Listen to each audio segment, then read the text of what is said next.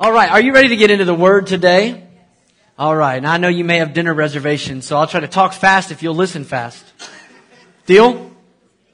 All right, awesome. I want to share a word with you today that the Lord's put on my heart. I got to be honest here, just by way of introduction. I've never preached a message out of this book of the Bible, which is saying something. I've been doing this for a while, but I've never preached a message out of this book of the Bible. And it's really small. I should probably tell you where we're going just so you have time to find it, but I'll make you scramble a little bit longer. In fact, the more I thought about it, I don't even know if I've even heard a message out of this book of the Bible. I'm sure I have, and that's probably an insult to my dad, who's a preacher, and to my pastor, who I was with for 16 years, and it's probably an insult. Probably Ron's preached on it. He's sitting right here, and but I was thinking about this book this week, and I want to share a message with you, and the title for the message is To the Lady Chosen by God. To the lady chosen by God. There's a Spanish proverb that says an ounce of mother is worth a pound of clergy. Don't know how I feel about that, but it's probably true. Famous pastor G. Campbell Morgan raised 4 boys, all of whom became pastors. And they were at a family reunion, and somebody asked one of the boys, they said, "So which Morgan is the best preacher?" Immediately he looked at his dad and he said, "Mom." A mother's influence can't be understated, or can't be overstated. The reality is God has given you, moms, an incredible responsibility in raising your children. And the Apostle John recognized that. He recognized that a mom's influence was significant in a family. In fact, one of the churches that he pastored had some issues going on, and when he heard about the issues, his response was to write a letter to one of the moms in the church. And that letter is 2 John. So if you go all the way to the end of your Bible, turn left from the maps, and you find Revelation. Keep going a little bit farther. You find a tiny little book called Jude, and then just past that, there's a few pages that are stuck together. If you peel those open, you'll find 2nd and 3rd John. And I want us to go to 2nd John today for a few moments, and I just want to share some things that the Lord spoke to my heart out of this short little letter. And I do mean short. The whole letter is only 13 verses long.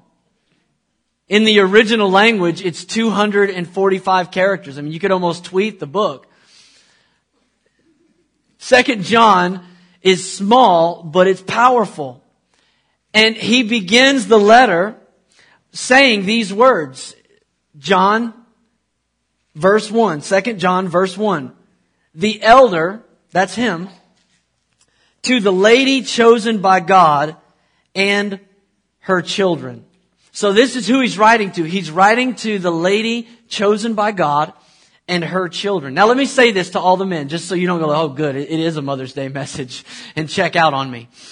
There are plenty of places in Scripture where the Bible language uses a female personification to talk about the church. In fact, even John does it in writing the Revelation. He describes the church as the bride of Christ.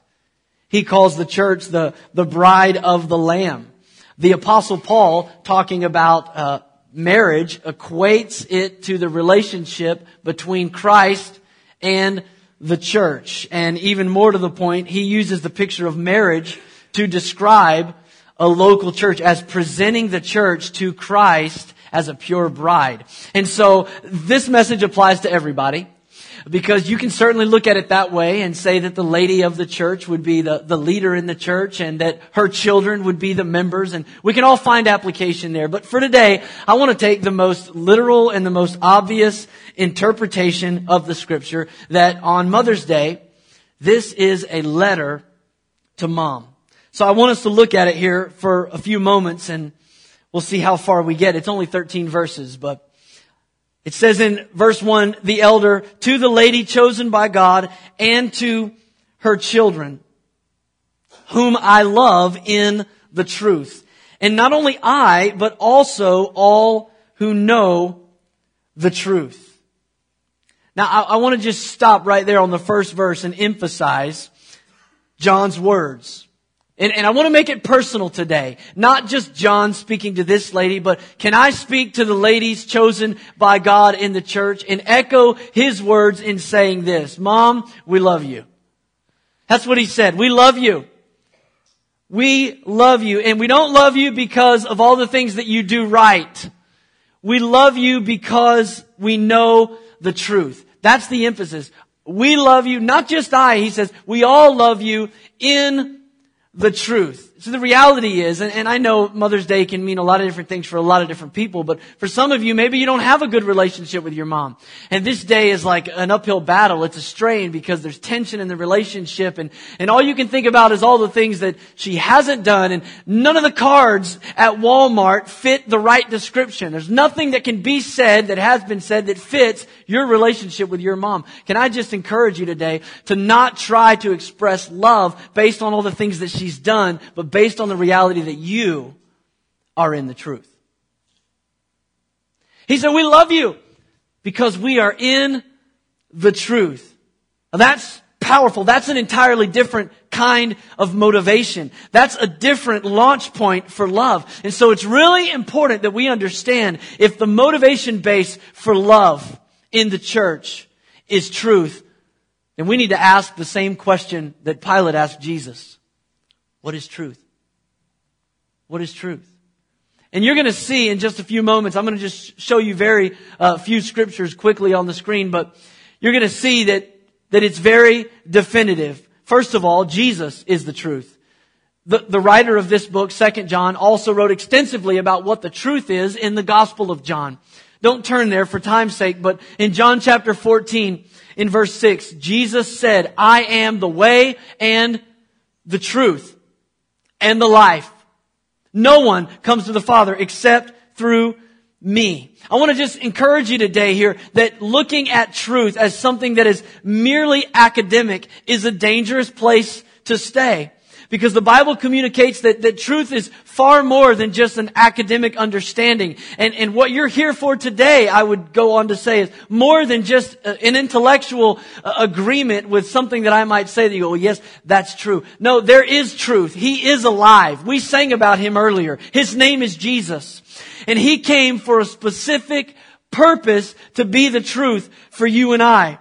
And that truth purpose is to bring us back to the Father. Jesus said, I am the truth. No one gets to God outside of me.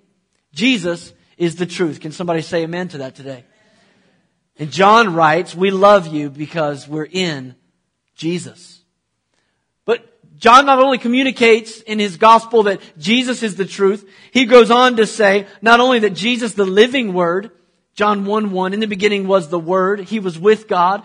John 1:14, the Word became flesh. Jesus is the living Word. But also, he goes on to say the written Word is truth. In John chapter 17, Jesus is praying for his disciples. And in John 17 verse 7, here's his prayer for them and for us. He says, sanctify them by the truth. Your word is truth. So again, we have truth with a very clear purpose. That we're saved. The Bible says in Romans 1 that the gospel is the power of God unto salvation. The truth is for our salvation. But as we see in the words of Jesus, it's also for our sanctification. Sanctify them by your word. Your word is truth. God has a purpose in giving us truth. And it's on that foundation of the word of God that John writes to the lady of the church. I love you. In fact, we all love you because we are in the truth. But John goes even farther than that. Not only is Jesus, the living Word, the truth, not only is the written Word the truth, but he communicates between those two passages in John 14 and in John 17. He says on several different occasions that the Spirit, the Holy Spirit, is the truth.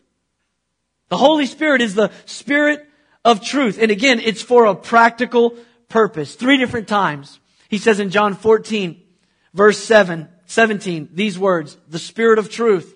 The world cannot accept him because it neither sees him or knows him. But you know him, for he lives with you and he will be in you. We talked about that in our life groups this past Sunday night, talking about a Spirit-empowered life. The Holy Spirit is with you, but He will be in you. He wants to fill you. Why? Because He's the Spirit of truth. And John goes on to explain, why do we want to be filled with this Spirit of truth? John 15:26 says this, when the Advocate comes, that's the Holy Spirit, whom I will send from the Father, the Spirit of truth, who goes out from the Father, He will testify about me. One of the reasons that the Holy Spirit is in operation in the earth today is to testify about Jesus. He's the Spirit of truth. The Holy Spirit doesn't do anything that is contradictory to Jesus, to what Jesus said, to what Jesus did. There's perfect unity in the Trinity. He leads us and testifies about Jesus. Then John said in John 16, verse 3, about the Spirit of truth.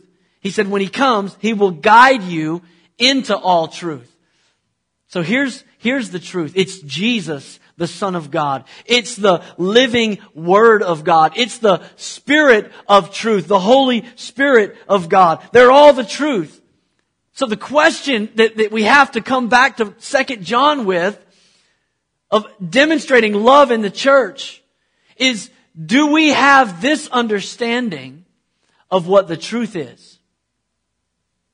Do we love in the truth? Because this is not a truth that is based on popular opinion. It's certainly not reflective of pop culture. It's not a truth that's based on personal experience. It's not well, this is what feels right to me. No, this is a truth that is unchanging. It's a truth that is found in God's Word, that we're guided into by God's Spirit, and that is established in God's Son. This is the truth. And John says to the lady of the church, you're loved today. And it's not because of all the things you do. It's not because you epitomize the perfect Hallmark card. You're loved today because we are in the truth. So let me just give you a little reprieve, Mom.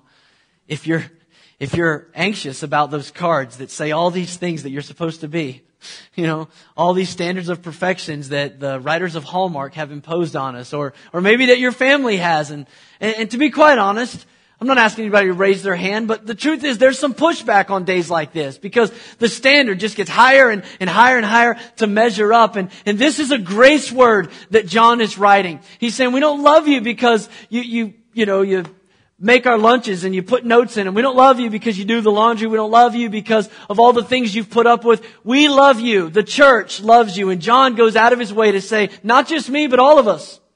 He spoke for you. Now we have to live up to it. But He spoke for all of us. And He said, we love you, lady of the church, because we're in the truth. We're in the truth. And He says, not just her only, but look at verse 1 again. He says, to the lady of the church and her children. And her children. So can I just tell you today, maybe you're here and you're not a mom. Maybe not even a lady. Maybe it's one of the guys. And you're just feeling that sense of having to measure up to be loved, to be accepted, to be embraced, to be a part of the church of Jesus Christ. Can you just hear this simple message? If you hear nothing else, and I don't know how much farther we're going to get out of these 13 verses, but if you hear nothing else, just know that you're not loved because of what you do. You're loved because of the truth that's established in our heart. In fact, the Bible says that is the motivation base for how we love. John wrote it just a couple pages earlier in 1 John. He said these words, 1 John 4:19, we love because He first loved us. That's the motivation base. That God has loved us so much and reconciled us that motivates us to love one another. And more than that, there's an incredible blessing for us. It's not just we all join around the campfire and sing Kumbaya and everybody loves everybody. No, there's incredible blessing of being in the truth. Look at the next verse with me. John there's no chapter, just one chapter. 2 John, 2nd verse. Because of the truth which lives in us and will be with us forever, he's going to make a statement. Look at this statement. He says, grace, mercy, and peace from God the Father and from Jesus Christ, the Father's Son, will be with us in truth and love. Now, that sounds like some of the prayers that are prayed in some of the other epistles. Like, may the grace of the Lord be with you. Some of the doxologies of grace and peace be to you. But this is not a prayer. Look at the phrasing here. This is not a prayer. This is a promise. He's saying these are the guarantees of walking in truth and love as the body of Christ. We have grace. Grace means that we get the things that we don't deserve. That's the blessing of God. That's the favor of God. You get grace today when you walk in love. More than that, you get mercy. If grace is getting the things that you don't deserve from God, mercy is not getting the things that you do deserve. All the punishment, all the things you've done wrong. You and I, the Word of God communicates very clearly, deserve the wrath of God. But the mercy and grace of God kissed at the cross. And you got what you didn't deserve because He took the punishment you did deserve. More than that, He goes on to say in that verse, you get grace, you get mercy, and you get peace. You get peace with God instead of division, instead of a broken relationship. You're reconciled to God. Not just the peace with God, you get the peace of God. So in the midst of the worst day, in the most difficult storm, you can have something that is deeper and more stable than your own understanding. And the Bible says you can lean on that peace when you walk in truth. Walk in truth, he says. Let's look a little farther. Verse 4. He says, it has given me great joy to find that some of your children are walking in the truth, just as the Father commanded us. This is 5 times now in the first 4 verses that John says truth. You think he's trying to get somewhere with this? 5 times in 4 verses he talks about the truth. And now he says walking in the truth. There's something he's trying to communicate to this lady of the church about the importance of being on a firm foundation with yourself and with your family. There was an author told of ancient China and the need that the people had there to provide security against the barbaric hordes to the north. And so they built what we know as the Great Wall. They did that as a defense. It was so high, they believed that no one could climb over it. It was so thick that they were convinced that no one could break it down. It was an impenetrable barrier. But yet in the first 100 years of the wall's existence, China was invaded 3 times. The wall was never broken down, and it was never climbed over. All 3 times, the gatekeeper was bribed. And there's a lesson that someone wrote an observation of that. They said the Chinese were so busy relying on walls of stone that they forgot to teach integrity to their children. You understand today, I'm not talking about just piling a bunch of rules on your family. So, well, this is truth and that's false and this is right and that's wrong and thou shalt not. I'm talking about cultivating something in your home. He said, I'm grateful that some of your children are walking in the truth. He didn't say, I'm glad that, or I'm grateful that some of your children learned the truth or heard the truth or went to a Sunday school that taught the truth. He said, it gives me great joy to know that some of your children are walking in the truth. How many of you know that's an important responsibility that we have? To train up a child, Proverbs says, in the way that they should go. To train them up is a process that demands diligence of every parent and concerned adult. But there's one sentence in this verse that is kind of troubling.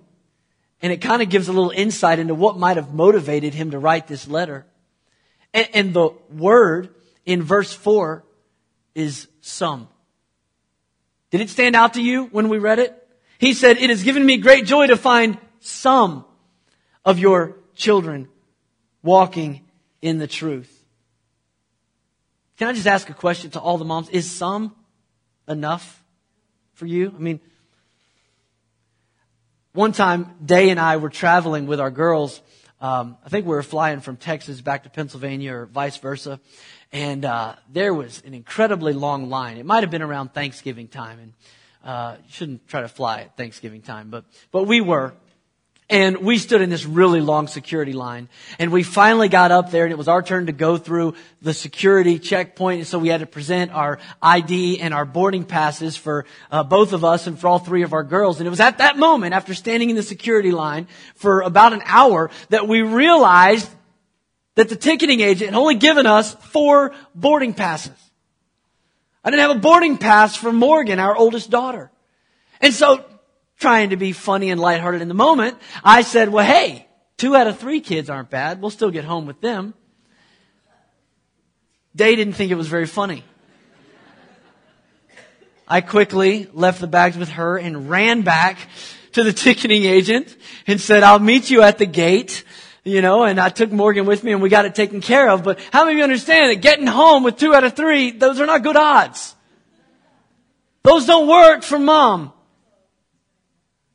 And that's what we see here. He says, I'm glad to see that some of your children are walking in the faith, but now we're getting into something. Look at the next verse with me. The next 2 verses says, verse 5, and now, dear lady, I'm not writing you a new command, but one that we have had from the beginning.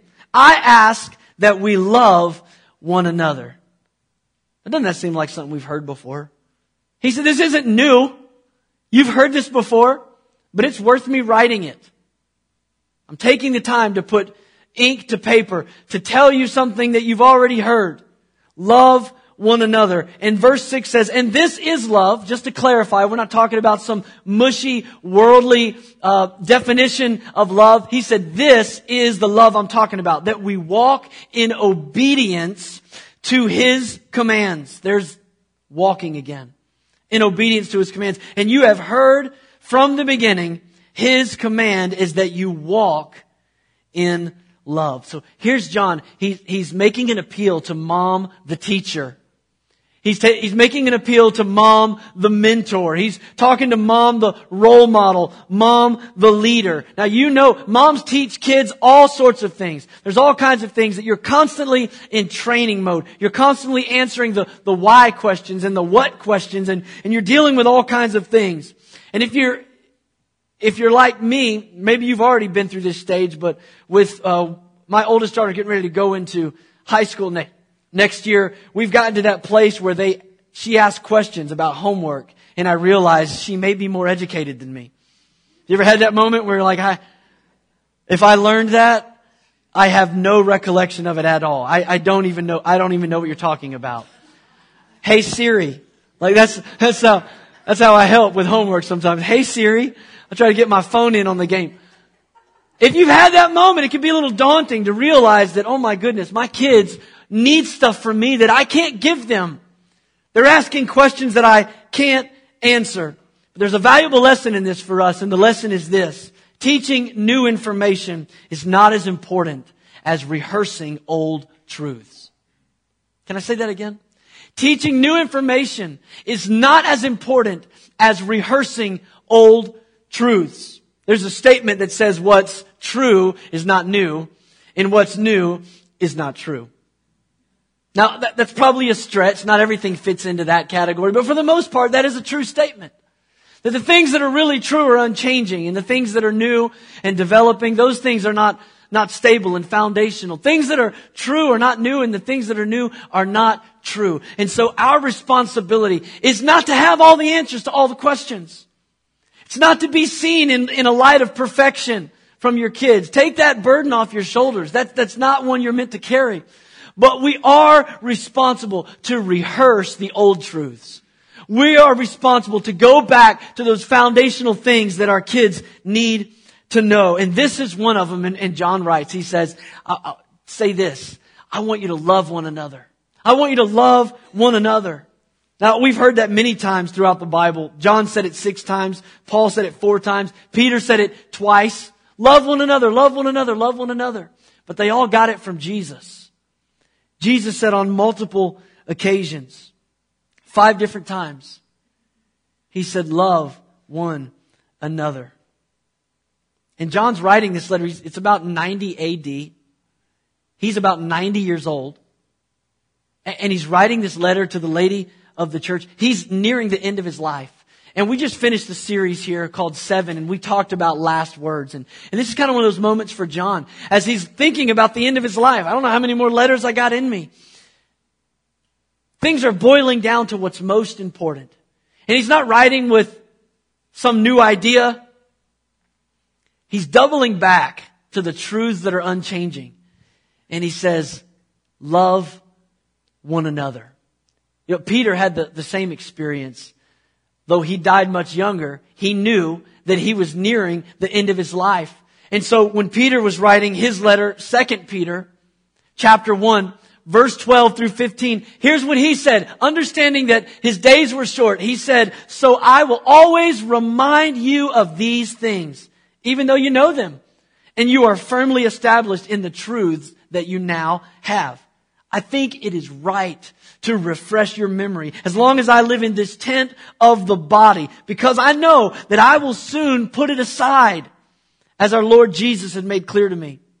Look at verse 15. He said, and I will make every effort to see that after my departure, you will always be able to remember these things.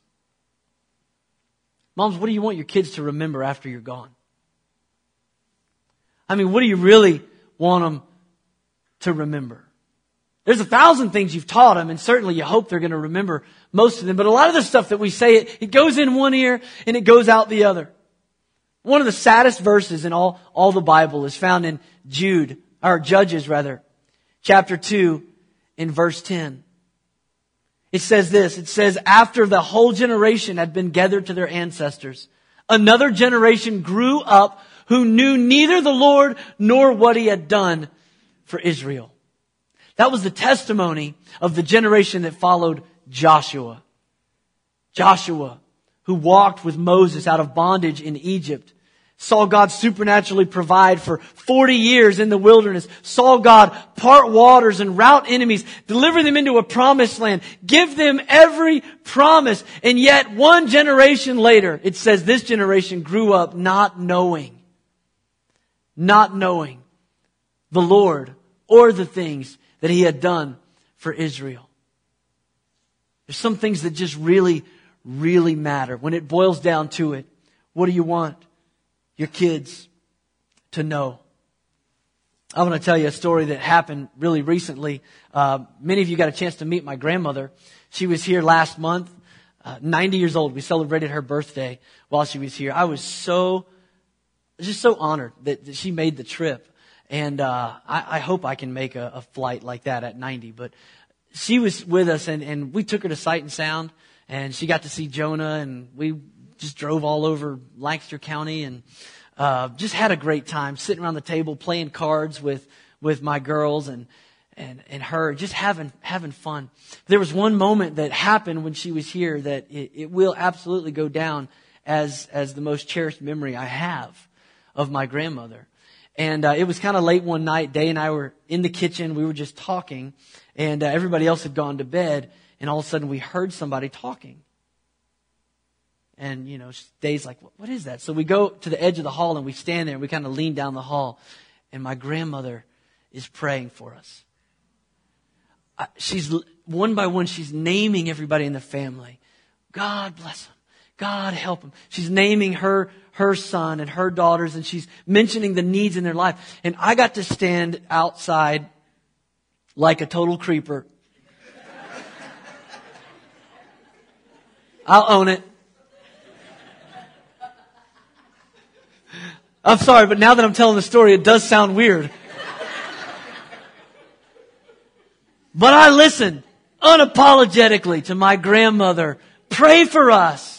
She prayed for us, and it reminds me of something significant. When it comes to the things that you want your kids to really remember, most of the lessons that we teach that are significant are better caught than they are taught. So you can tell me how important it is to pray for your kids, but there's a sound now to go with that lesson. There's a face to go with that lesson. There's a memory lodged in my mind of what it looks like to be faithfully devoted, to go before the Father on behalf of your family. A mother that prays for their kids is a powerful, powerful lesson. And so John is doubling back to the things that matter the most, the things that are really important, the things that we need to remember and not forget and make sure that they make a mark on our kids. And now, as you move to the second half of that chapter, you start to see a little bit of John's concern. And I'll try to be brief in reading through the rest of this, but he was concerned about some things. Look at verse 7 with me, 2 John 7 and 8. It says, I say this because many deceivers who do not know, acknowledge Jesus Christ as coming in the flesh, they have gone out into the world. Any such person is the deceiver and the Antichrist. Watch out. Look at verse 8. Watch out that you do not lose what we have worked for, but that you may be rewarded fully. Be careful that you don't lose what we've worked for. Jesus said this. He said, what does it profit a man if he gain the whole world and yet lose his soul? And I think honestly, any parent could safely change that and it would still apply to say, what does it profit a man or a woman to gain the whole world and yet lose their child's soul? It's not worth it. All the money in the world, all the advancement in your career, all the things, it's not worth it to get to the end of it all and to look back and to realize that those who were following in your footsteps weren't following. What would it profit to gain it all and lose their soul? Listen, making it to heaven without my kids is just not an option. It's not an option. They have to have their own boarding pass. They have to be able to get on board. And I'll tell you, there's nothing in this world that is worth that exchange. I mean, I love this church. I love being in full-time ministry, but I can promise you this. If it was doing full-time ministry or saving my marriage or saving my kids, I'm out of here. I'm gone, and you'd make the same decision, I would hope. There's nothing worth the trade of knowing that our kids are grounded in the faith, of knowing that they're established, of knowing that they're going to get on board whenever they come to their end of their life, whether it's by way of the grave or the rapture of the church, that they're ready, that they're prepared to meet Jesus. He goes on and he says this in verse 9 through 11. Anyone who runs ahead and does not continue in the teaching of Christ does not have God. That's a big statement.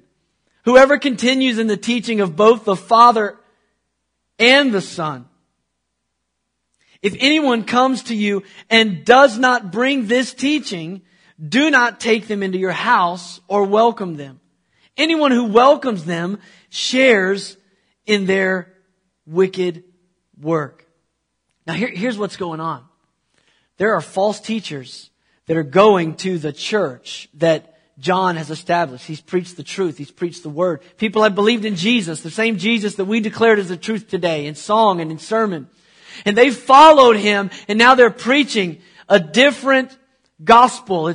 There's different brands of Gnosticism, and there's those that don't believe that Jesus really was the Son of God, or that they believe that Jesus was a man and then he became the Christ and did the miracles, and then when Jesus got to the cross, the Christ left him and Jesus died. And there's all kinds of different views and beliefs that were twisting the foundation of truth that the church was established on. And so John's writing. He's giving these stern words, and he's emphasizing the fact that, look, you can't say you're in God and not in the Son. If you're not in the Son and the Father, you're not in God. You don't know God.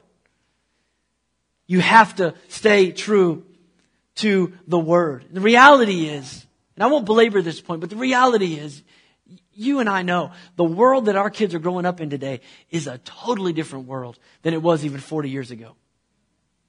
A completely different world that we're living in. Unimaginable even 40 years ago.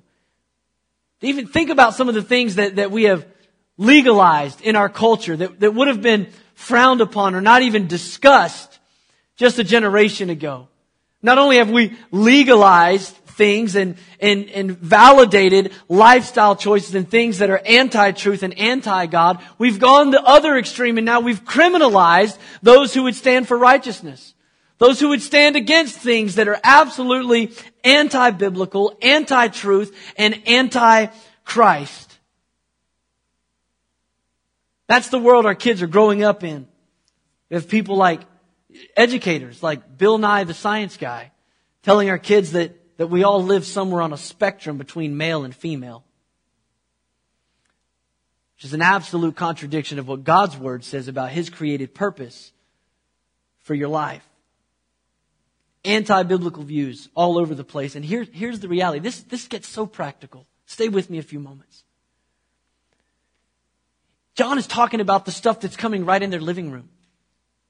He's not talking about be careful of the stuff out there. It's out there in the world. He's writing to a lady about things that are right in their living room.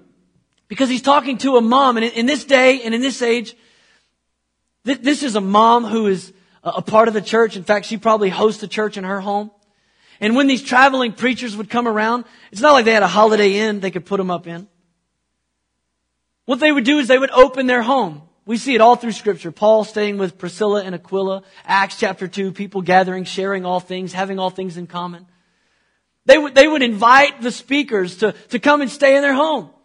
Because even the inns that they did have in the Bible, it wasn't like a furnished private room. It was a spot you would rent to lay out your own bed mat.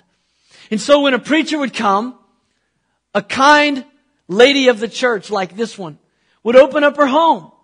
She would serve them food and share with them. And these false teachers were coming and they were sitting and they were indoctrinating her and her children with false teachings. And that's what I'm talking about today. Not something that's just out there in the world. I'm talking about the things that come into our living room. Through your TV. Through our iPads and through conversation and through a multitude of different ways. John is writing about guarding the hearts of your family against these things that are anti-Christ and anti-truth and anti-biblical worldview. We have to be cautious. We have to be cautious. I'll tell you one more story about my grandmother. Bear with me, it's Mother's Day. We're sitting around my table and we're talking a few weeks ago. And in the course of our conversation, I learned that she's been having a Bible study for over a year now. I think on Thursday morning, she said, with a couple of Jehovah's Witness ladies. I said, Grandmother, you know they don't believe the same thing about Jesus that we do, right? She said, well, I know they got some different views about stuff. And so I didn't want to, go and see what the Assembly of God stance on Jehovah's Witnesses are. I went to jw.org. I went to Jehovah's Witnesses. I said, let me show you what they say they believe about Jesus. And so I showed her. They don't believe that Jesus is God. That's exactly what John was dealing with. He was dealing with people that were taking away the deity of the Lord Jesus Christ. And I'm having this conversation with my grandmother, and I said, Grandma, why would you invite them in and have this conversation? And you know what? She's probably a lot like the lady that John wrote to. Because here's her answer. And I mean, if there's a picture in the dictionary beside the word hospitality, it's got to be my grandmother. So here's the logic. She said, well, I just couldn't think of any good reason not to invite folks in on a Thursday morning to have a Bible study if I didn't have nothing going on. I thought, well, that sounds so kind. And it is. So compassionate. She's an incredible host. But my grandmother didn't know what John said in verse 10. She didn't know what he said. I want to read it again. He said, if anyone comes to you and does not bring this teaching about the deity of the Lord Jesus Christ, do not take them into your house or welcome them. Don't take them into your house. Don't welcome them. She didn't know that verse. She was just being hospitable. And maybe that's what John was dealing with when he got word about the folks that are coming and staying in this lady's house and teaching the people that he had led to Christ some false doctrine about Jesus. And I say all that to say that parents, moms especially, hear me today. It's our responsibility to defend the truth.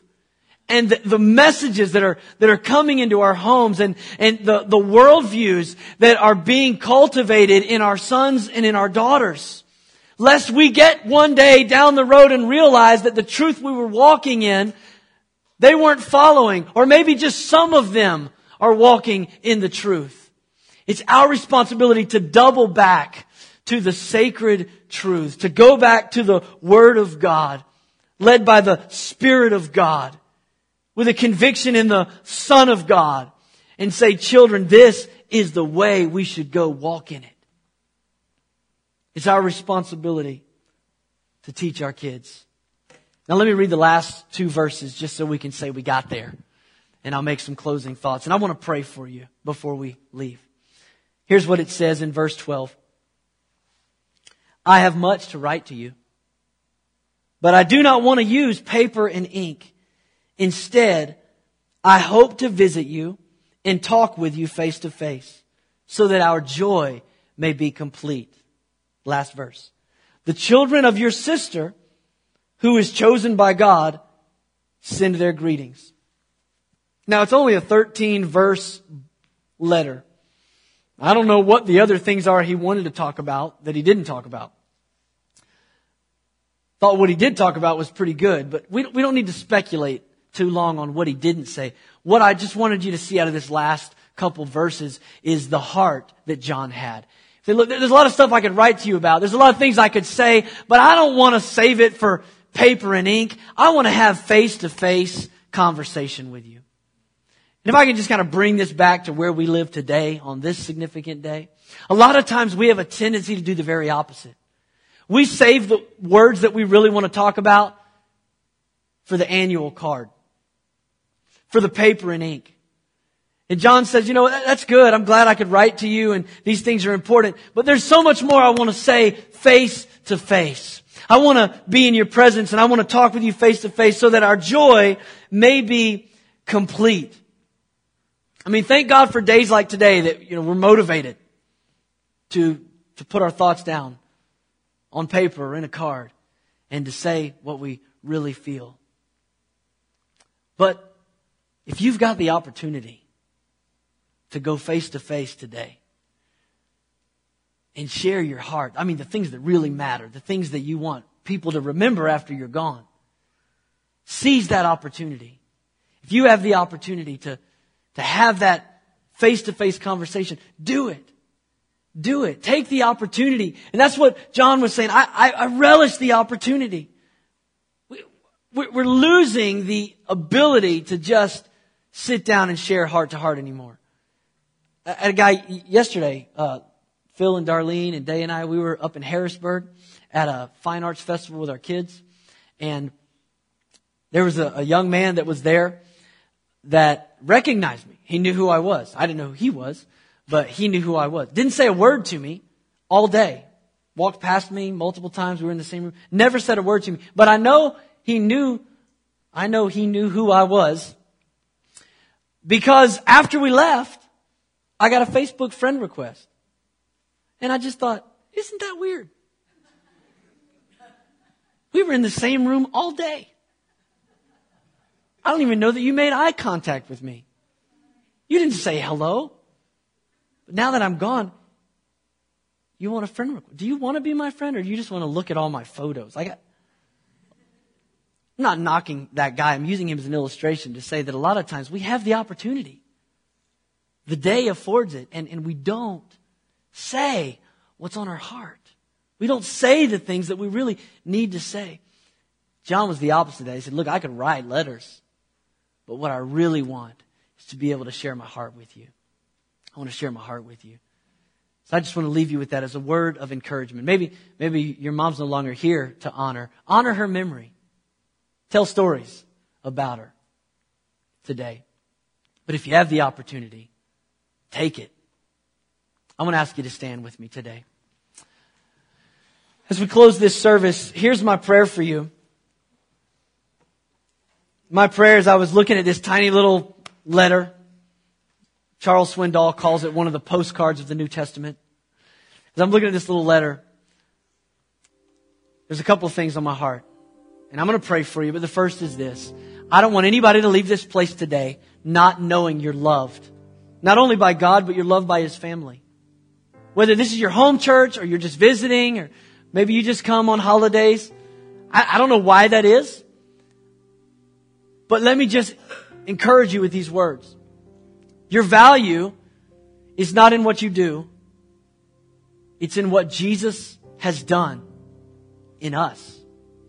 Your value to us is what Jesus has done in us. When He changes us, we see you differently. We don't have the capacity to love the way that we should love. But when we walk in the truth, we do.